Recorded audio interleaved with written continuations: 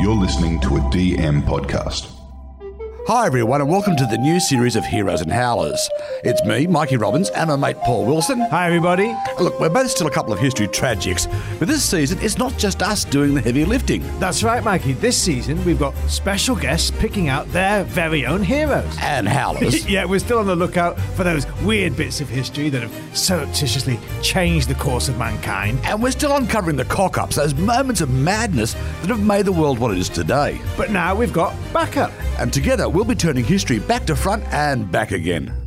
Hi everyone. G'day. We are going to be talking today to someone who's actually, I'm going to say, burst onto the history and broadcast scene. Yes. Quite recently, and so chuffed to have you in. Esme Louis James. Now look, for those of you who have been living in a cave and haven't heard of Esme, she's a writer, a researcher, a social media phenomena. Yes. 2.5 million TikTok followers, mate. Seriously, that's a city. That's a city that follows you. But you've got a new book out called Kinky History, and it's also being accompanied by the Kinky History podcast produced by our good mates here. At Batuta, exactly. Yeah, the DM Podcast Network.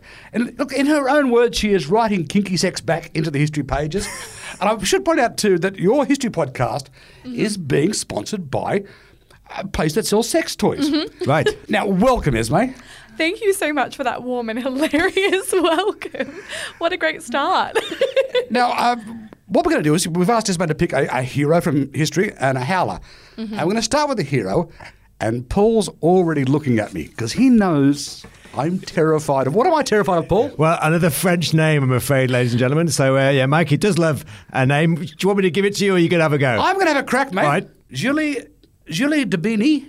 Julie Daubigny, yeah. I'll take that. I'll take that. What do you reckon, Esme?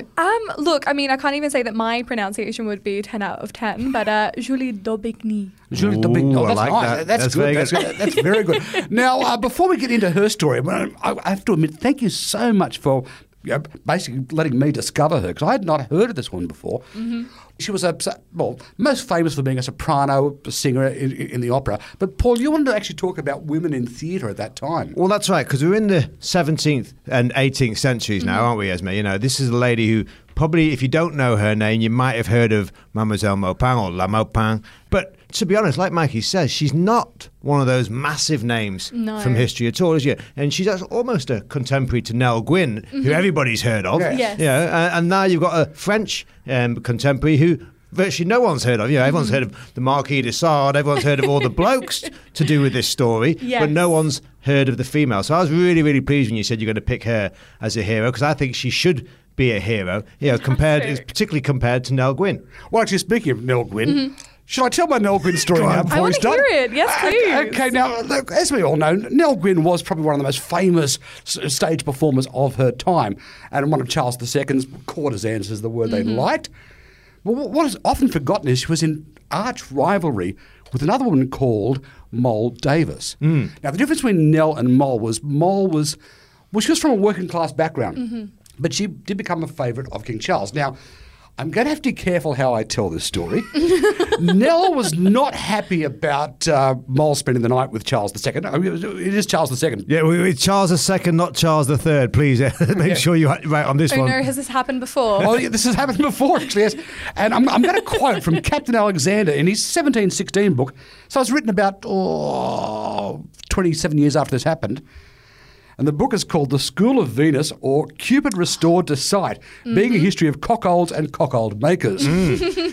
Nell Gwyn, having noticed that Miss Davis was to be entertained at night by the king in his bedchamber, she invited the lady to a collation of sweetmeats, which, having been made up with the physical ingredients, which, it was a powerful laxative called jalap at the time.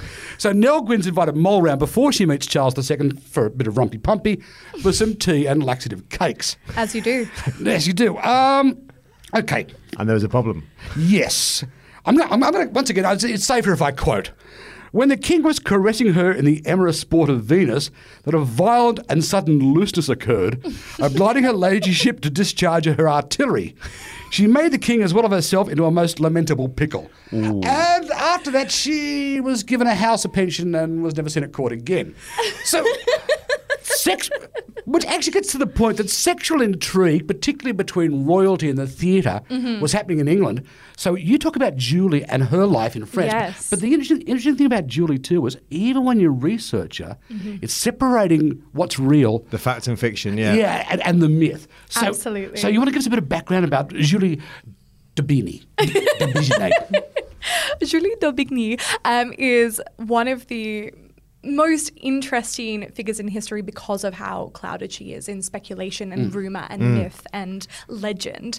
But to summarise her, she is a bisexual, sword-fighting opera singer of the 17th, 18th century. And now that is a wonderful combination of careers to have. It's unbelievable. I mean, seriously, it must be really hard to have to fill out a tax return. No, honestly. But I think, when we come across her, she sounds more like she should be like a Dungeons and Dragons figure than she, is a real person. Yep. But, the facts of her life is that she does pursue all of these various careers. And now Julie comes from a very well-to-do family. Her father was the secretary and the master of horse to King Louis. Now, I'm worried about my Roman numerals now. King Louis XIV, I believe. That's right. We've talked about his behaviour before. Well, that's it. We talked about in the progeny episode, didn't we, with Louis XIV, the Sun King, obviously. So it really is a key critical epoch, isn't it, in French history that she is a big player in. Massively so. There's a lot happening in this time. Maybe this is why her story has kind of, gone under wraps for so many years. But, she comes from this very well-to-do family, and her dad, who is working as a secretary as well to Louis Laurent at the time, Julie starts her sexual experience with having an affair with Louis himself. And very quickly, she's educated in the art of horse riding and fencing by her dad. Well, her dad was actually, if you correct me if I'm wrong, her dad was actually quite a skilled swordsperson. He is, yes. And so he trains all of the court pages as well in the art of sword fighting. And at the age of 12, he also teaches Julie how to, fight and defend herself, and basically raises her as one of the boys.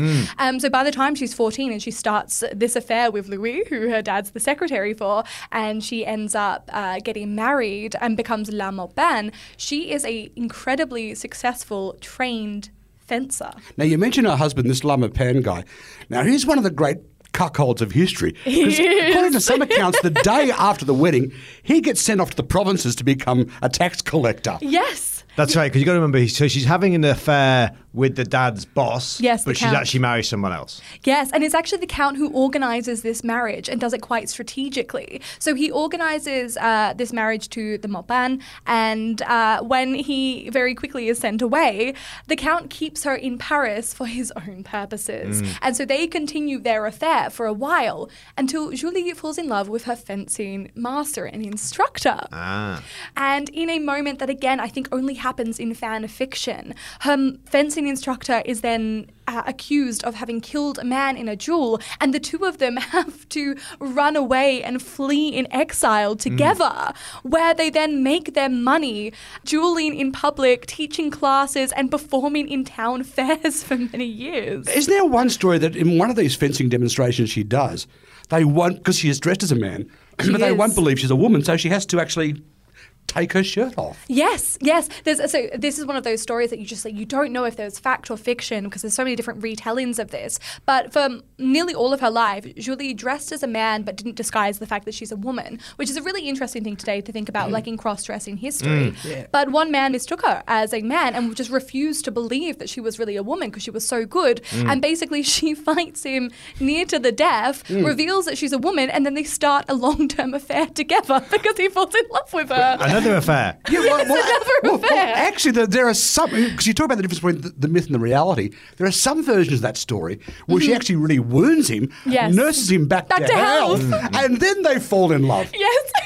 So this is, we're now into the sort of the theatrical part of her career, aren't we? I think she's down in the south of France by now. She's doing Marseille or somewhere around there, isn't it? Yes, she gets down to the south of France, and around this time she reclaims her name as solely Mademoiselle La Maupin, which is her husband's name. And it was very conventional in like the opera scene at the time that you would take on Mademoiselle whether or not you were married. Well, that was going to be my question, Esme. Yeah, how, because, we're now in the late 17th century. How common was it for women to be on the stage, whether it's opera or obviously, we've gone past the Shakespeare period. We've no longer got the boys dressing up as women for the women's parts. But was it very unusual for her to be a big name or a big theatre star? Like, in England, we've got a few coming through, a few women like Nell Gwyn, but it's not. Yes. Was it the same in France? I think the most important thing to remember is that theatre, while it's attached to glitz and glamour, had a lot of very negative connotations around these times. There is not a big difference in France or England in the 17th, 18th century being a theatre performer or an opera performer and being a courtesan. Right. These things really kind of went hand in hand. And while you could get acclaim and be, at one stage she's described by Le Marquis de d'Aubigny as the most incredible singer that he's ever heard in his memoirs. At the same time, being a performer was the same as prostituting yourself in these views. There's one difference between her, though, and the other women on the stage at the French Opera. They all performed under the name as Mademoiselle, yes, whereas she was Madame. She was Madame for a really long time, and interestingly enough, when she was Madame, she took on her maiden name. So she remained Madame d'Aubigny, and then when she later on takes on when she gets to the south of France and she becomes Mademoiselle, she becomes Mademoiselle La Maupin. So she's playing with these assumptions about marriage and gender all along the way, and very deliberately as well. She's going on stage performing in these beautiful dresses and then coming off and fighting people in duels outside of the theatre, quite famously, when someone criticised her for not being a good soprano. Because that was exactly, because that was going to be my other question there. So if, yes, women were more commonly found on stage, they'd made their mark, but in terms of cross-dressing, in terms of transvestites, that kind of thing, yes, and the sexuality, how unusual is this? We've had homosexual lesbians since ancient times. We know that they existed, and I presume transvestites and trans people existed as well, even if they didn't publicise the fact. Where were we, like, in terms of the 17th, 18th century? How completely unusual was it, or was it not so unusual in the theatre world? This was incredibly unusual. Right. Weirdly enough, France actually didn't take away their rule that women can't wear pants until the 1970s because they forgot to take away that law. Right. But, you go 200 years into the future when we get to, like, Richard, who is another very comparable figure to Julie, who was a French cross-dresser and a woman who wouldn't disguise the fact she's a woman and wore pants. And Richard was constantly arrested and having to apply for police permission to be allowed to wear pants. And this is, how many more years in the future into the 19th century. Yeah. So for Julie to do it and to get away with it to the level that she did, like when she is in the south of France and making a living by herself, which is also very, very controversial and very bold of her, she's also bringing herself into fencing schools and these gentlemen clubs. She gets herself acceptance and refuses to Was not she be accepted admitted. by her family, Esme? What did her dad have to say about it? There's not a lot of record, which kind of implies no. We do know that very early on, before she ran away with her fencing instructor, she fell in love with a woman and who was a gentlewoman, and Julie tries to run away with her female lover and then gets arrested and charged for kidnapping a noble woman. Wow. And interestingly enough, she's charged as a man. Yes. Because the magistrate wouldn't believe. Yes. Because correct me if I'm wrong, the woman she falls in love with, her family sends her to a convent. Yeah. And so Julie pretends to be a postulate, which I had to look that up. That's someone who wants to be a nun. She sneaks into the convent. And then an old nun dies. They put the dead nun in Julie's lover's bed. Then the two of them sneak off. But the magistrate refused to believe that a woman would kidnap another woman. A gentlewoman. And it goes further than that. Allegedly, she also burnt down the convent. Oh, right. Wow. So after she's planted the dead nun in her girlfriend's bed, she burns down the convent to escape with her and is then found and returned by her dad at one stage. And that's basically the last we hear of her dad in her story at 14 after Julie burns down a convent. Well, I mean, seriously, I thought Wednesday was wild. It's got to touch the Wednesdays to her. Honestly, I believe she's probably like the inspiration for a lot of the Wednesday Addams characters. Now, but the other thing too is, we talk about, she comes from a noble family. She conquers the Parisian stage. But it's not a clear trajectory. You know, No. her life is a constant battle. Well, you mentioned the duels. Dueling by this stage was illegal in France, so Yes. she's constantly having to flee for her own safety. Constantly. And I mean, it's probably something to acknowledge that she did come from a very wealthy family and to connections to great power. So she does have her ability to do this is very much access, to any of this, you know, to living quite openly with women, to being able to cross-dress, to being able to fence as a woman, and even to be able to perform on the opera stage, which would have been very controversial for a gentlewoman to do because of its connections to sex work. You know, all of this is basically allowed because she had a stipend of sorts and, you know, she has her connections to wealth and power. But I think it's for that reason we probably don't know a lot of the details of her story, because if she did come from this family, a lot of the records would have been destroyed to protect the legacy of the family. Well, yes, you're right. Also, too, I think at least on 2 occasions, I know one comes from Louis XIV, but she is given pardons from Yes. very, very powerful people within French society. That's Daddy's connections. That's right, yeah. And unfortunately, you mentioned the legacy because it doesn't all end particularly well, does it? No. I mean, ironically, after burning down a convent, Julie reportedly ends up retiring to a convent in her final days, having fallen in love with another woman. Madame de la Marquise de la Fronsac. Beautiful. Oh, right, that all was right, all so right. But this madame was considered the most beautiful woman in France. She was. And in fact, she was besotted by the Dauphin was besotted with her. Yes, yes. And the thing I also, there's one story I do like, which is this madame's husband was described as the most foolish man in France. Cuckolds all over. Yeah. So, what a fantastic name for a movie. Cockles all over. But that's the thing, because the two of them run away, and it does seem for like the last 2 years of her life, she has this really full-blown, quite fulfilling relationship Yes. with Madame la Marquise de Florensac. But then she dies of scarlet fever, I think. She does, and it's very soon after that Julie passes away herself. You know, she lives hard and fast. She dies by 33. I know, that's something really interesting. She dies really young. You know, Nell Gwyn died in her 30s too, didn't she? The other person I always think of is Edith Piaf. Yes, She sort yes. of reminds me of like 300 years beforehand. Absolutely. But they all die very young. Yeah, maybe that's the only way to make history. Well, actually, that's the other thing too. There's one last story I want to finish with. Is, you know, she is sort of half myth, half real. Fascinating.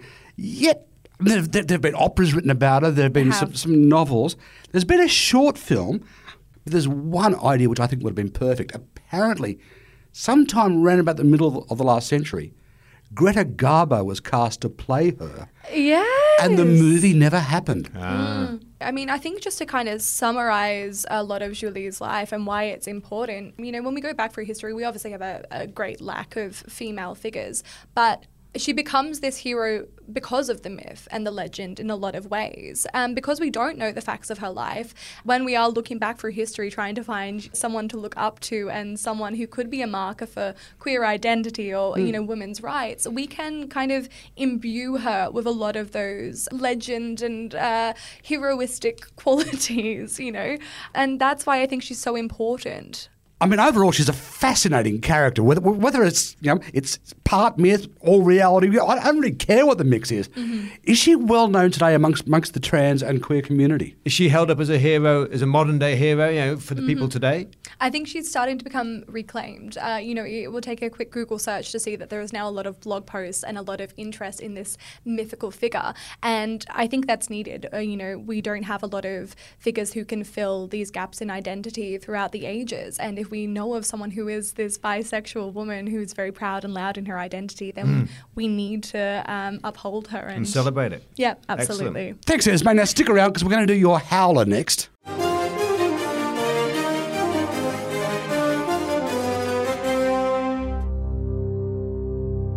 Okay, folks, listen to Heroes and Howlers and the rest is history. As we said, you know, this time around we're going to bring some guests in to have a chat. Mix it up a bit. And today we have the fantastic Esme Louis James. Hey, mate. Hey, Hello. Now, we've already talked about your hero, but now it's time for a howl. But I can see Mr. Classically Trained here on the other side. Might want to jump in. Well, no, look, Esme's going to bring in someone who a very, very interesting figure from the ancient world, from ancient Greece. You think he's a howler. I might think he's more of a hero. But come on, Esme, tell us who you've got and why you've got him. So we are going straight back to ancient Greece for this one, and I want to talk about the inventor of cynicism, Mr. Diogenes. Yes.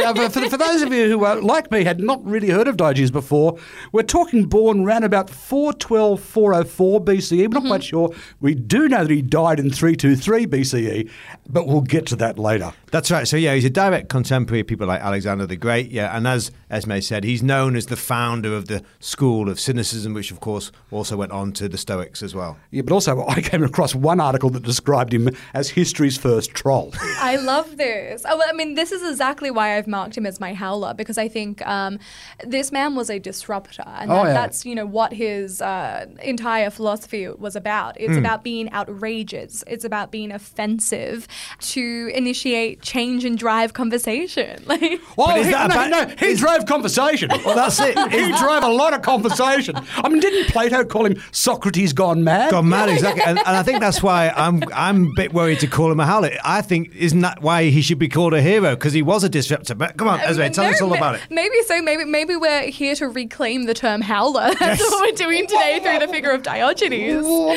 let's get up to it. He had a bad start. He did. What kicks off, his father was a banker. Yes. Never a good start. But then there's the theory too that the first time his name actually gets mentioned was he and his dad, whether it's just him or whether it's he's just his dad or the two of them together, they basically ruined the Sinopian economy with forgery. Yeah, so they debase the local currency, and this is in Sinope, it's on the Black Sea coast, so it's an Ionian colony, and obviously the Greek world at the time stretched all the way into Turkey and up into the Black Sea. So, and I think it's quite interesting because he is a bit of an outsider. We talk about him in Athens, we talk about him in Corinth as well, but we've got to remember he is very much a not part of the establishment, even when he's born, even before he gets kicked out and exiled for stealing all the currency or debasing all the currency. And funnily enough, that's very much a bit like Alexander. Yeah, he's also a non-Greek in the Greek world. Yeah, absolutely. I mean, Diogenes is your staple of an outsider in the inside world who make the best critics. He's in the middle of the action and he's never a part of it. And he kind of stakes his identity on that That's separation. Right. He starts off in Athens, doesn't he? And probably the reason why I like him the most, because he really gives it to Plato. So you are not a fan of Plato. I'm not a big fan of Plato, I'm afraid. No, he's Republican. He takes all the glory, but only because he writes all the books. And so I think compared to Socrates, Plato, was a junior, and Diogenes is a direct rival. And some might say superior talent. Interesting. I like that Plato is kind of framed as this like fan fiction writer. But isn't that where the dichotomy was? Because Plato and Diogenes both argued over their various interpretations of Socrates. Of Socrates, that's right, yeah, because obviously he was a direct tutor to Plato and Diogenes was his rival. Yeah, but here's the other thing. Now, you might back me up with this, Esme, because, you did write the book Kinky History and you have a podcast called Kinky History. Don't forget, kids, if you don't know what to get mum for Christmas, Kinky History. Whereas, you said Plato wrote all the books, Diogenes was more into the show and tell. He is into the show and tell. And to be fair, Socrates was, as well. As this conversation's going on, I'm kind of seeing a lot of connections between Socrates and Diogenes. Socrates wasn't interested necessarily in writing the history of his story. He was interested in doing and acting and making it happen. And, Diogenes' entire philosophy is about the simplistic life and being part of nature and going away with luxury. And Socrates is walking around barefoot for most of his life and, getting drunk on wine and saying we just got to live in the here and now and not worry about everything. Okay, look, someone's got to say this. Okay. Diogenes used to poop in the street. He did. Weed in the street and used to masturbate in the street. He did. And I do like what he said about actually having a tug in public. Yes. If only it were as easy to banish hunger by rubbing my belly. Yes. It's such a fantastic quote, isn't it? But the thing is, though, the reason why he does all this, he always says, that Hercules is his hero, and it's all about virtue by action, not by thoughts. Unfortunately for him, he does actually write books. We think he probably wrote about 10 books. He had his volume of letters. He also did some stage tragedies. But the thing is, all his books got lost or burnt or thrown away, probably both. by both by his rivals. So whereas Plato gets to tell everyone how great he is, Yes. unfortunately Diogenes, all we're really left with is actually anecdotes about him rather than Yes. anything he said himself. We don't actually have any of his own work to defend himself with. Absolutely. Maybe there's a connection between the hero, Julie, and the Howler here Yes. as well. There's a lot of myth and legend. And Diogenes maybe should be heralded by the fact that for a man who said that we need to develop our philosophy in our actions rather than our thoughts, he's actually remembered for his actions and none of his thoughts because we'll never know them. Okay, look, I'm really enjoying the intellectual conversation between you guys, but let's not point out, even over 2,000 years ago, he would have been a very difficult person to be around. Oh, gosh, yes. Yes. I mean, here's one thing. We still can't figure out to this day, did he live in a discarded bathtub, an old wine barrel, or even a jar? Yeah, a big jar, they say, don't they? To be fair, with the way the rental crisis is going, it's not bad. Okay, maybe he was just ahead on the curve. But he did practice what he preached, didn't he? There's that great story that he saw a young peasant boy drinking water out of his hands, and he immediately throws away the only possession he has, which is his wooden cup. He says, if the boy doesn't need a cup, I don't need a cup either. So at least, I would say he put his money where his mouth is, but of course, he disdained money as well. The other strange thing about him, too, is a little bit like we were talking before about myth and fact. We still don't exactly know how he died. No. Now, there are three theories. My favourite is the overwrought toddler version, which is he died holding his own breath. Then there's the infection after a dog bite, or by eating some dodgy raw octopus. Now, either way, they're pretty spectacular deaths. Diogenes has actually originated sashimi. Well, actually, that's the thing. Because I'm looking at him and going, I've eaten raw octopus, and it's delicious.